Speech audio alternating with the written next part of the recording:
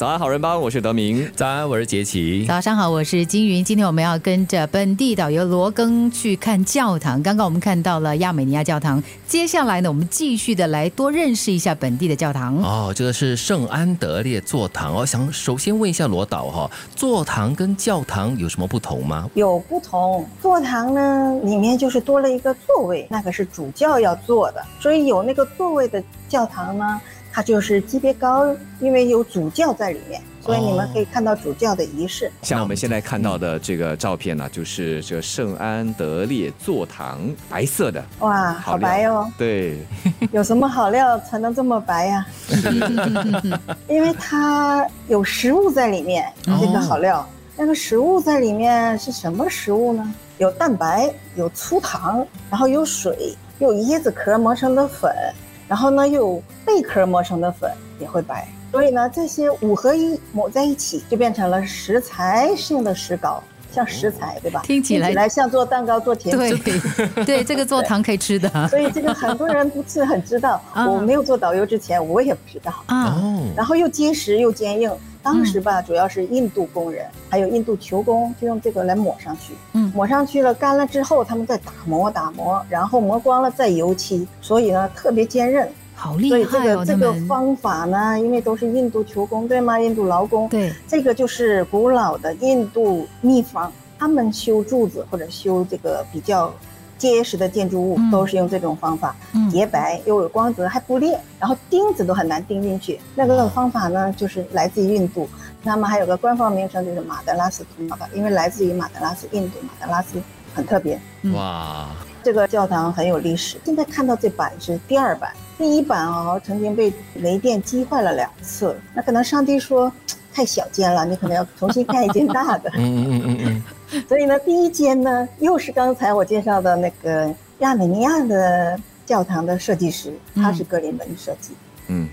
那么我们第2间呢，设计师就不同了，大家可能也听过，也有一个路名用它来命名的，想不到。那我公布答案。是麦坡森。对，麦坡森哦，因为有一条路叫麦坡森 Road， 就是用麦坡森上校的名字来做的。然后呢，我们还有2条地铁线，还不止2条地铁线都经过它，蓝线、Downtown Line、黄线、Circle Line，都经过麦坡森，它还是中转站。所以就是因为它附近有一条麦坡森路，也就是为了纪念这个设计师麦坡森，因为他当时是苏格兰人，他是皇家马德里的陆军，然后又是马德拉斯的陆军啊，又是来自马德拉斯，也是当时的他是首都，他也是上校。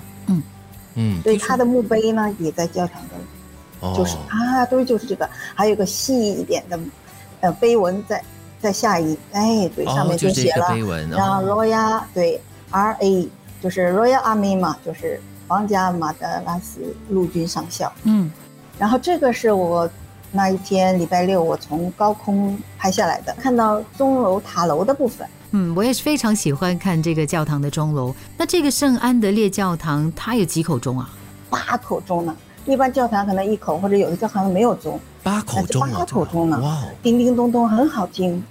不过它不常敲，星期天的8点钟，随着结婚典礼或者特别的典礼，还有圣诞节、复活节，这几个才敲，不然的话他们不敲钟，也不让参观，因为危险。我其实有一样东西很好奇，就是圣安德烈教堂是以谁命名的呢？那就是因为当时建教堂的人呢，捐钱多的是苏格兰人。